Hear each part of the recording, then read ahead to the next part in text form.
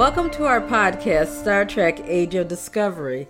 I'm Adele Austin Anderson. And I'm Gary Anderson. And we're a married couple who are longtime fans of Star Trek. Today we're breaking down People of Earth, Episode 3 of Season 3 of Star Trek Discovery. We will summarize the plot and then discuss our impressions of the show. We'll end the podcast with recent Star Trek news. But before we begin, please remember our analysis will contain spoilers. So if you haven't watched the episode yet, you may want to do so before listening to our comments. Now, Gary, let's start off with the synopsis. Okay. So Michael Burnham chronicles the events of the past year, where she reveals that the lithium reserves dried up about 700 years after Discovery's departure, and no one was able to develop an alternative warp-capable propulsion system. Subsequently, the burn brought the Federation to its knees when it caused all ships with active warp cores to detonate. Working as a courier while attempting to investigate the burn's cause, Burnham indicates she has experienced a great deal of personal growth in the time leading up to Discovery's arrival in the future. After a joyously tearful reunion between Burnham and her crew-turned-family, she briefs everyone on the burn and the millions who died, divulging that she located a transmission sent by an Admiral Sanatal, which invites those who still believe in the Federation to come to Earth. Burnham selfishly expresses her support for Saru to officially take over as Discovery's new captain. Saru takes the center seat with grace and authority. In a private moment with Burnham, Tilly mourns the personnel that Discovery lost and ponders the lives her family pursued once she was gone. The best friends manage to establish a new universal constant. Cake is eternal, as they reconnect and reminisce. Elsewhere, Georgiou has brazenly outfitted herself in an admiral's uniform. Go, girl. She welcomes Booker aboard with the demeanor of a parent scrutinizing their child's new partner. Burnham convinces the courier to join Discovery on its forward jump to Earth. Saru voices doubts about trusting Book, yet he shows faith in Burnham by agreeing to let Book's ship, the Nautilus, dock in Discovery's main hangar so that it can cloak the Starfleet vessel's valuable dilithium supply. The move pays off as Captain Ndoye of United Earth Defense Force blocks their access to the planet, boards the Discovery with armed troops, and greets the crew with great suspicion regarding their motives. An inspection team is among those who beamed aboard the ship to ensure Discovery is not a threat. Among the inspectors is Adira, a brilliant 16-year-old with a highly inquisitive mind. When in engineering, Tilly and Stamets take note of her gifts, and the usually reticent scientist seems to take an interest in fostering her talents. Michael works to disguise Book as a Starfleet lieutenant while she reflects on her past adventures with Book and Grudge, the cat. Always the astute observer, Georgiou recognizes that Michael's time in the 32nd century has changed the science officer more than her colleagues realize. Ndoye informs Saru that the lithium raiders plague local space before disclosing a painful truth, and that is Earth is no longer a part of the Federation. This news is particularly staggering since United Earth was one of the organization's founding members as well as Starfleet's longtime headquarters. A raider named Wynn, whose appearance resembles a mechanical insect, demands that Discovery hand over its dilithium. Ndoye readies for combat, but Saru stresses diplomacy. Michael recruits Book for an unauthorized mission that reminds them of a previous escape on Donatu 7. The pair meet up with Grudge and depart in Book's ship to offer Wynn their dilithium. Discovery intercepts the torpedoes that the United Earth Defense Force fires at Burnham, who ends up defusing the situation by capturing Wynn. Saru and Burnham bring Ndoye and Wynn together, where we learn that the helmeted raider is actually a human from a research colony on Titan that split from Earth 100 years before. After Wynn explains the truth behind his raids, Saru brokers a truce between the two parties, heralding a new period of peace. In engineering, Stamets learns that Adira hopes to join Discovery. The astromycologist gains the inspector's trust by telling the teenager all about the spore drive and the ship's expedition through time. Despite being human, Adira is Senal Tal, having been joined with the Admiral's Trill symbiont. Saru decks out his ready room with Captain Georgiou's telescope, and Michael formally accepts the Kelpian's offer for her to be his number one. Tilly and the bridge crew pay a heartfelt visit to a tree on the former grounds of Starfleet Academy in San Francisco, while the Discovery readies for its search for the new location of the Federation. Wow, so I really enjoyed that episode. Yeah, I did too. Yeah. So let's move on to the general analysis. Our third episode of the season was directed by Jonathan Frakes and written by executive producers Bo-Yeon Kim and Erica Leopold. They delivered in a huge way. With that said, let's dive into the analysis. Okay. People of Earth picks up where we left off last week, but also it fills in a few bits of much needed information about Michael's year, giving us a glimpse into how much she has adapted to these new surroundings. In a narrated montage, we're introduced to a Michael who has slowly adjusted to the realities of the 32nd century. Our trip to Earth proves that Michael isn't the only thing that is not how we remember it. When they get to Earth, they are greeted by a defense barrier thrown up around the planet, orbital platforms aiming weapons on the ship, and being questioned by a representative of the United Earth Defense, informing them that they are not welcomed. This is prior to finding out what the Discovery wants in the first place. So in part, People of Earth plays like a science fiction movie from the 1950s, with the Discovery treated as if it is the invading alien. The isolationism and paranoia we see from the United Earth Defense Force is very similar to the type you would find in such movies as The Day the Earth Stood Still. Just as in that film, Captain Ndoye of United Earth is immediately suspicious and wants nothing to do with Discovery. They put their Tholian web-like defense shield up and roll up the welcome mat. This is an Earth where Starfleet and the United Federation of Planets have been encouraged to leave soon after the burn because people feared their presence painted a target on the planet. Humanity is no longer fearless and welcoming of other species. It's a planet of people who feel every non-human entanglement poses a threat to its own security. Humanity believes that it must close rank and protect all that it has from any potential attacker. Paranoia is the law. The irony is that Discovery is a 930-year-old science vessel. The weapons, shields, and most of the rest of its technology is horribly out of date. The United Earth Defense Forces board and inspect the ship without permission or opposition. They don't really know much about the state of the galaxy, and they don't have any friends. This is a very hostile environment for a group of people who have a worldview built on cooperation and collaboration. Their advantages are the spore drive, the enviable large dilithium cache, and their principles. That's cold comfort to a group of time travelers seeking some normalcy.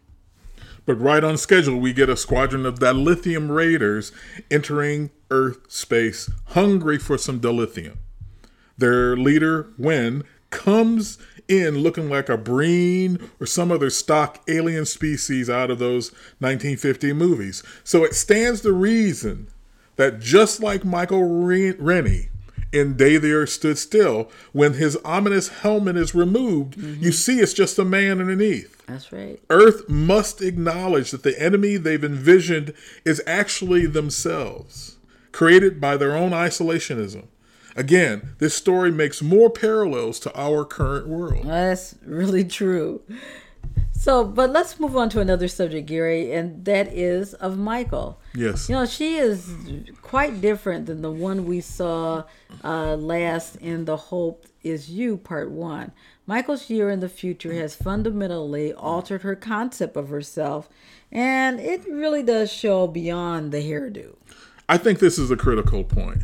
Michael has spent 12 months having to adjust to this new world, whereas Tilly and the others have been here for only a few days at best.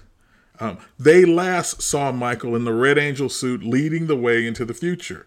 For Michael, they are a memory of a former life. She has become accustomed to not always explaining herself or seeking permission for her actions. She will need time for Discovery to feel like home again.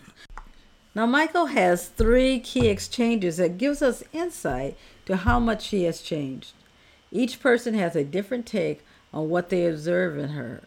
For Tilly, as she tells Michael how she herself is grieving for the passing of family and friends she left 930 years in the past, Tilly senses her close confidant allowed herself to let go of the crew during that year without them.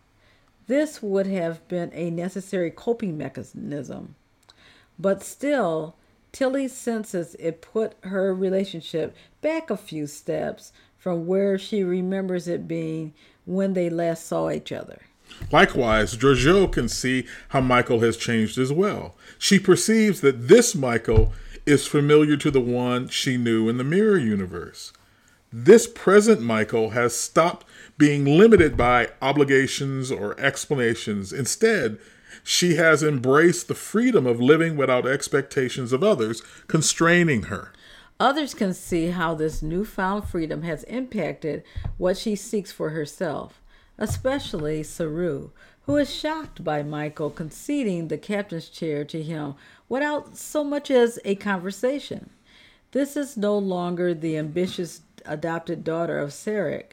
He understood what motivated her before, but this Michael is someone he may not know as well as he once did.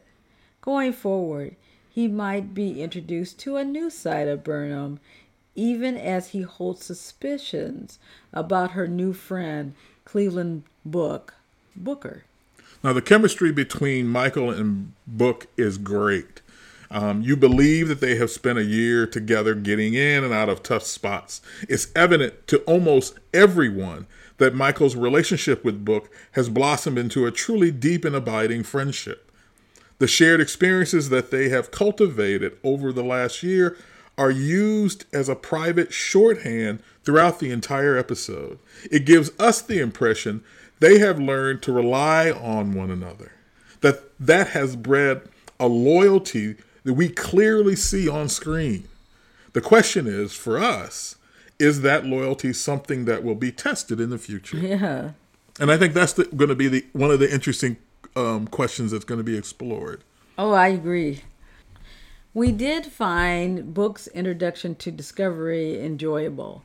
When he beams over to the Discovery, Georgiou immediately begins to interrogate him as to the nature of his relationship with Michael. Before he gives away anything, he catches himself. Still, he gives her enough to make some perfectly good assumptions. Likewise, after the incident is over and Michael is offering Book the opportunity to stay with the Discovery, he turns the table on her, wondering openly if she wants to continue their partnership. She declines, and he declines her. All I know is that Book isn't gone for long. Oh no, he will be back soon. I can anticipate that. I believe that. Right. Yeah, that's going to be. So now let's move on to another one of the things that we've liked about this episode, and that's actually the writers. People of Earth, which I love that title. It's almost as if it's taking a line from one of those 1950 science fiction movies. But People of Earth has proven one thing very clearly to me, and that is that Bo Young Kim and Erica Lippold are the best writers on this series. I have loved every episode they've written, particularly because they have this keen understanding of human behavior. They write for actors in such a way that gives them such rich moments to play. They did this before in Through the Valley of Shadows last season when they revealed Pike's future to him, and he was forced to have to come to terms with what that meant to this mission and to the mission of his remaining career. I mean, that beautiful moment where he quotes to himself his commitment to Starfleet. Yes. I mean, yes. That's perfect. Oh, yeah. They have repeatedly displayed their capacity for creating emotional dilemmas that require a character to confront who they are. Pike went through this in Through the Valley of Shadows, and they've also written wonderful character development material for Saru throughout this series. In fact, you could actually say up to this point that they kind of play the same role DC Fontana did in the original series. We know that she was involved in all the episodes where Spock was more centrally located in the story. Right. And likewise, every one of the episodes thus far in this series where Saru has been centered, where it's been about him. That's The Brightest Star, the short trek, the Sound of Thunder from last season, and I mean also Into the Forest I Go. Yeah. All three of those gave him rich stuff to play with. Yeah. So they've given him, he's been the subject of their work more than anyone else. So for one, it gave us this heartfelt reunion between Michael and the crew as well. I mean, most of their writing has led to significant, rich opportunities for characters to really to blossom up and pulling the audience into the emotional life of these individuals. This allows us to become more emotionally invested in their adventures. I mean, so we're basically looking forward to more scripts from them in the future. Oh, definitely, definitely. You know, when you talked about Saru, it just reminded me of the other one of the other characters that's more of a supporting player, who is an alien, the one with the big eyes. What is his name? Sauron. Linus. Linus. Yes, who's a Sauron. Yeah, and Linus is more of a caricature to me. Well, he's there to be. He's usually there for the comic relief. So far. Yeah, and whereas Saru is, this fully developed being. Absolutely. Yeah, I mean, they just went and looked at the Star Trek The Motion Picture and saw this one odd alien in the background. Right. That they found out later in one of the tech books was a Sauron. And then they created him for the show last season. And in fact, we only saw him in that one episode where he sneezes. So this is his second appearance. Right, exactly. But you're right. Saru really has the richness, the three-dimensionality of him. Right. How much we really get. And in part, I think the reason why we see it being so perfect that he's the captain is because of a lot of the work that they've done in regards to really rendering his character in a stronger sense. Oh, definitely. So another asset of this episode was the introduction of Adira, the 16-year-old non-binary human carrying a Trill symbiont, Admiral Senatal, with memories for some part of the last 9 centuries. We know there is one more new cast member to be introduced on the show that is a Trill. Possibly they will be the hosts that can access the history and personal memories of the last 900 years once the host is able to access those memories. But with Adira, we now have 3 scientifically astute characters who also are extremely sarcastic. That's putting it lightly. Stamets and Jet Reno being the other 2, and only one is played by an actor, and we're going to use that term loosely. Actor with quotation marks. With quotation mark, who openly admits she can't learn her lines. We can use 2 of them, but we certainly don't need 3. Yes. Maybe there's an airlock in somebody's future. Oh my God. I'm just saying. Oh, okay. So there's another thing that we're adding now, just for this season. We're calling it Detmer Watch.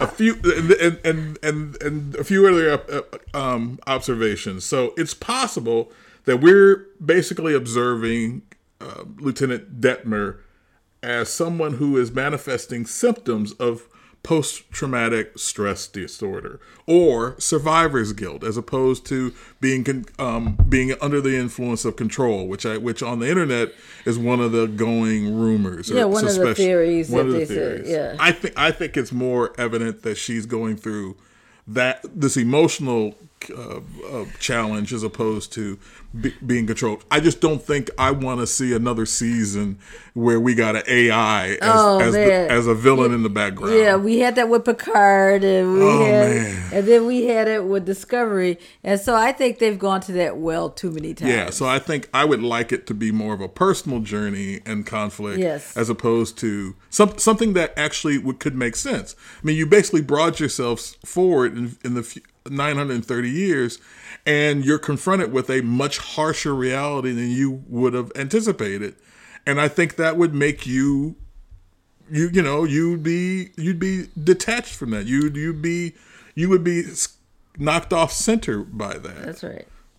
So anyway, I started to think about this after Michael's chat with Tilly. I mean, Tilly was mourning the passing of her family members that had returned to dust long ago.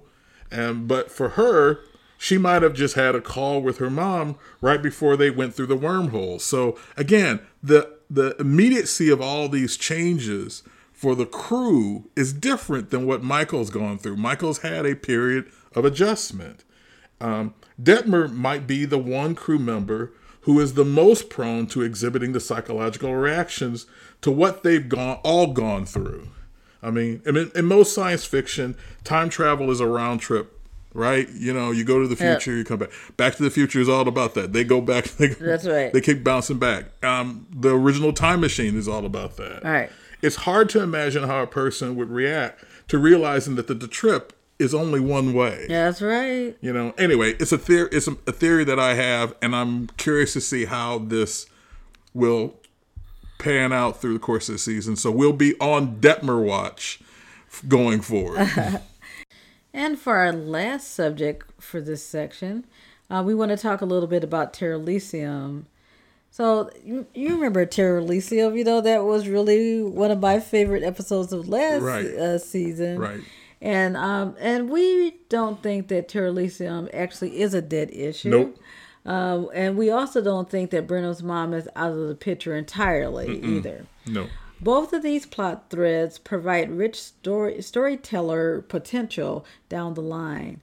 They might be explored at a later date. Yeah, I mean, now we don't have any confirmation on that. No. This is just speculation on our part. But I think both of those provide them with some interesting things that they could explore in an episode or as an aspect of the episode. Right. That I don't know about you, I would find it entertaining. And we already know that Michael has been able to be in contact with somebody on Terra Elysium. Right. So they actually have more technology as part of their lives than they did when they last saw them. That's right. So who's to say that there isn't a completely different environment? So anyway.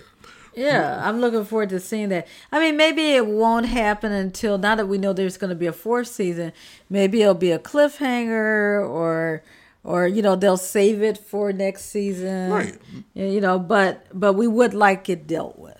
It would be great if they did. I think that was a rich... We just both liked that episode, and I think that there's stuff there that we could definitely want to see more of. Yeah. So today we're going to introduce a new segment to our podcast that takes the place of the Easter egg segment. I mean, here we will take a closer look at a reference included in the current episode, a reference that may be an Easter egg, but it will also possibly include references to Star Trek history or characters, episodes, or canonical allusions. The title is Insufficient Facts Always Invite Danger. Mm-hmm. And this was voiced by Spock in the original series episode, The Space Seed, during the dinner party with Khan. Right. Adele, why don't you start? Well, I think I will. So my fact focuses on the term United Earth. In the episode People of Earth, we learned that in the 32nd century, following the burn, United Earth seceded from the Federation and abdicated its role as the host of the seat of government for the Federation based in Paris. And in addition, San Francisco no longer serves as the site of Starfleet headquarters or the functioning campus of the Academy. It appears United Earth has abandoned the Federation under the justification of self-preservation, but have cut themselves off from their role in support and protection of Earth colonies. Yeah, so if you ain't on Earth, you ain't of Earth. Yeah, you just SOL. That's right. So indeed, these are shocking revelations when one recalls how instrumental humans, the people of Earth, were in the initiation of the Federation as well as the ideals of this institution. United Earth, also known as the World Government, was a planetary state created through the unification of Earth in the 22nd century, following first contact with Vulcans in the year 2063. The founding of the Federation follows a similar evolution as the League of Nations, which preceded the United Nations.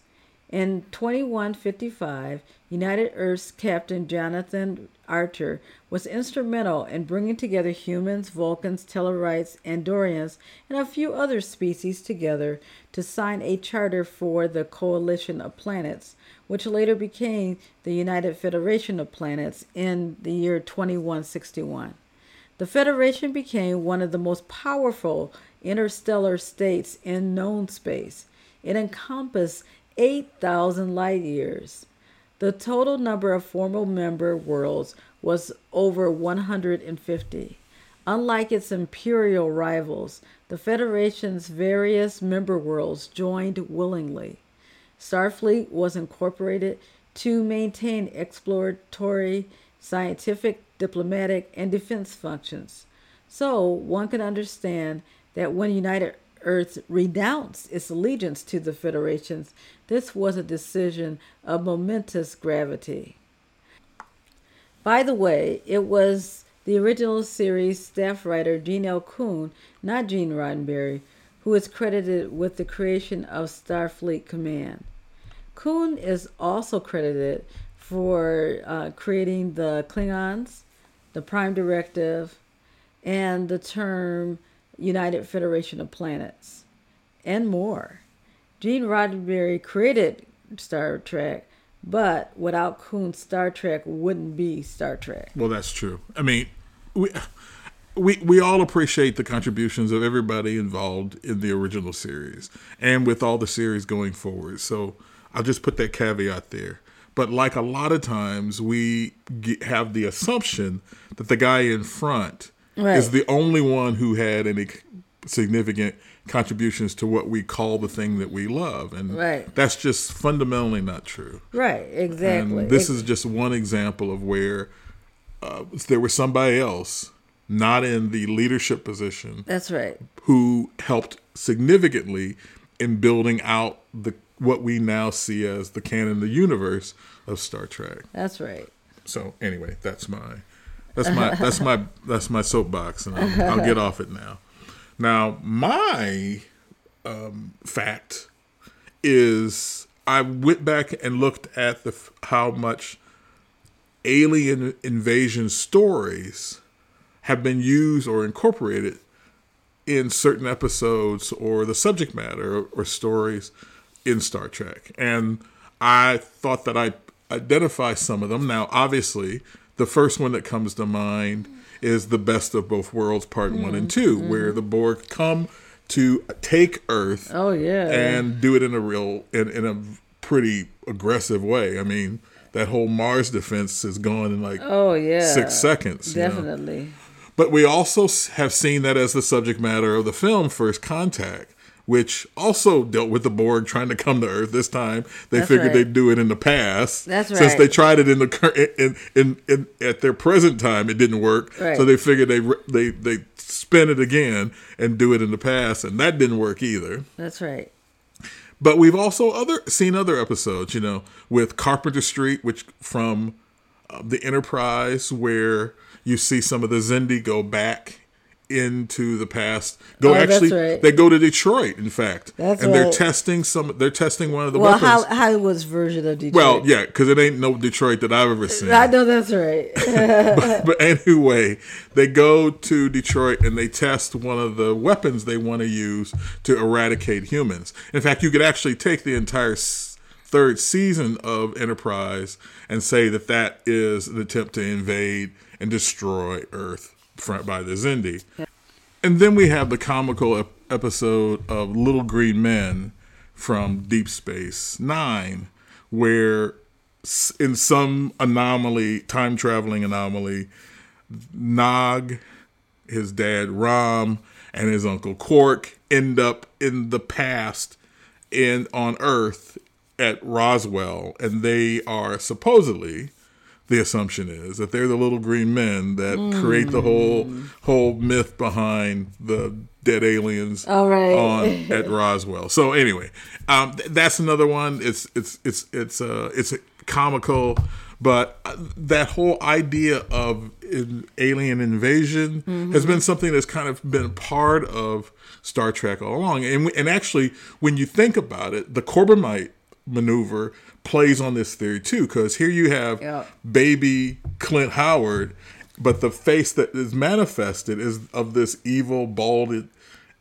ominous alien with the freakish light on him. And again, that's playing into these whole paranoid attitudes that Earth is that these aliens are coming to destroy or endanger humans. So that's been something that I think that we've come back to a lot of times in Star Trek. So now let's move on to Star Trek news. The first thing we want to talk about is the unveiling of the Captain Janeway Monument. Woohoo! So recently, on October 24th in Bloomington, Indiana, a monument was erected in Janeway's honor. Because it is supposedly the future birthplace of Captain Catherine Janeway. Star Trek Voyager star Kate Mulgrew, who of course played that character, appeared via remote at the event and answered some questions about her famous role. Voyager established that Janeway was born in Bloomington on May 20th, 2336. Last year, Captain Janeway Bloomington Collective Fan Group launched a successful campaign to fund the construction of a monument to be placed in Bloomington, Indiana, in honor of the fictional captain. Kate Mulgrew spoke about how honored she was by the monument and by carrying on the story of Janeway. In fact, she commented, "I'm not often rendered speechless, but..." I'm sorry. I know. That is funny. That is funny. But in this moment, I am. How many people have such a marvelous thing done in their honor, in their memory? It's a wonderful comment on Janeway's legacy, and hearing you all speak today is deeply moving to me. To realize that Janeway has had such an important role in your lives, and I think in cultural history, is not only terribly affecting for me, but makes me want to go forth in a new way. And I am doing that with Prodigy. But this recognition is something extraordinary to me, and I am deeply proud to be honored in this way. I think it is a great honor, and I think that the character does have an important role in popular culture, and how you can see how she has inspired a whole host of young women to take on leadership roles, and how that Kate Mulgrew's performance did present a model of female leadership that wasn't frightening, wasn't clawing, wasn't just a man with female exterior elements. Right. I mean, there was a legitimate thought taken in regards to how they presented Janeway in that show. One of the things I do herald about Voyager, in spite of the fact that it's not one of my favorite Star Trek series. Mm-hmm. I think a lot of the stuff that they did with her was really good. Right. It was very interesting. All kidding aside. Yes. Okay. The full video of the monument unveiling is available on Facebook. It can be found by searching the Captain Janeway Bloomington Collective. Their Facebook post includes a video tribute to Janeway, featuring fans and some Bloomington and Star Trek luminaries, including Mulgrew's Voyager co-star Robert Picardo. It also offers some closer looks at the monument itself, including showing how it was made. So I think that's pretty good. Yeah, that is pretty good. So next we want to talk about the Star Trek The Pod Directive. Mm-hmm. The October 26th installment of the podcast featured astronaut Samantha Cristoforati, famous for her cosplay of Catherine Janeway on the International Space Station. Calling in from Germany, she talked to the host about what it's like to be a fan of Star Trek while also working towards the future of space exploration that the show clearly envisions. From that description, the episode sounded much more interesting than it actually was, at least from our point of view.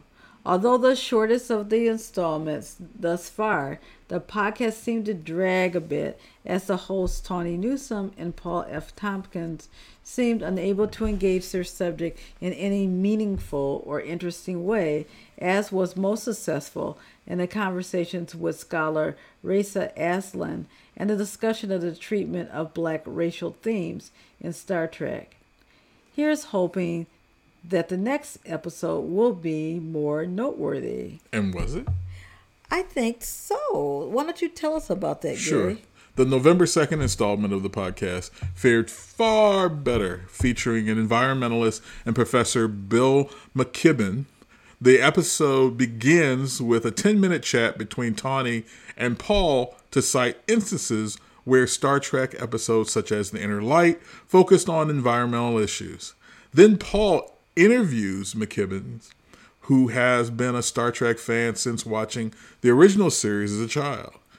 You should be advised there were few references to Star Trek during the interview. However, McKibben's comments on climate change is well worth the time to listen to him, since that's becoming a far more interesting and important issue. Important, yeah. Hugely important, specifically anybody who's lived out on the West Coast, in California, Oregon, or Washington. In the United States. And in the United States, and has suffered mightily from the wildfires that we've been dealing with.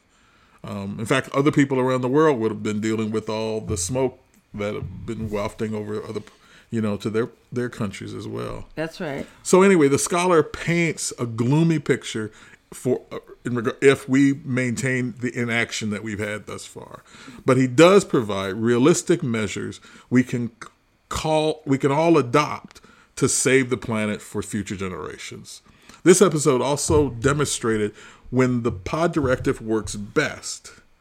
That is, when the guest can be given time to prompt and run with it instead of relying on the interviewer to coax more thought-provoking conversations from the guests. And so basically, I think that, this was a way where this person whose life has been enriched by his love of Star Trek was then brought into a field where he's actually using real science to try to make a difference in the world we live in. That's right. And I think that's just fantastic. Right.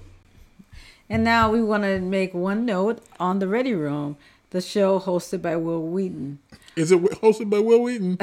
Is it still hosted by him? That's true. Oh, wow. Oh, okay. The October 29th episode of the Ready Room featured the writing team of Bo Young Kim and Erica Lippold, as well as Jonathan Frakes, who directed the episode People of Earth. The episode was definitely one of the better installments of this after show, as it provided a deeper dive into the Discovery episode and analyzed the conduct of the characters.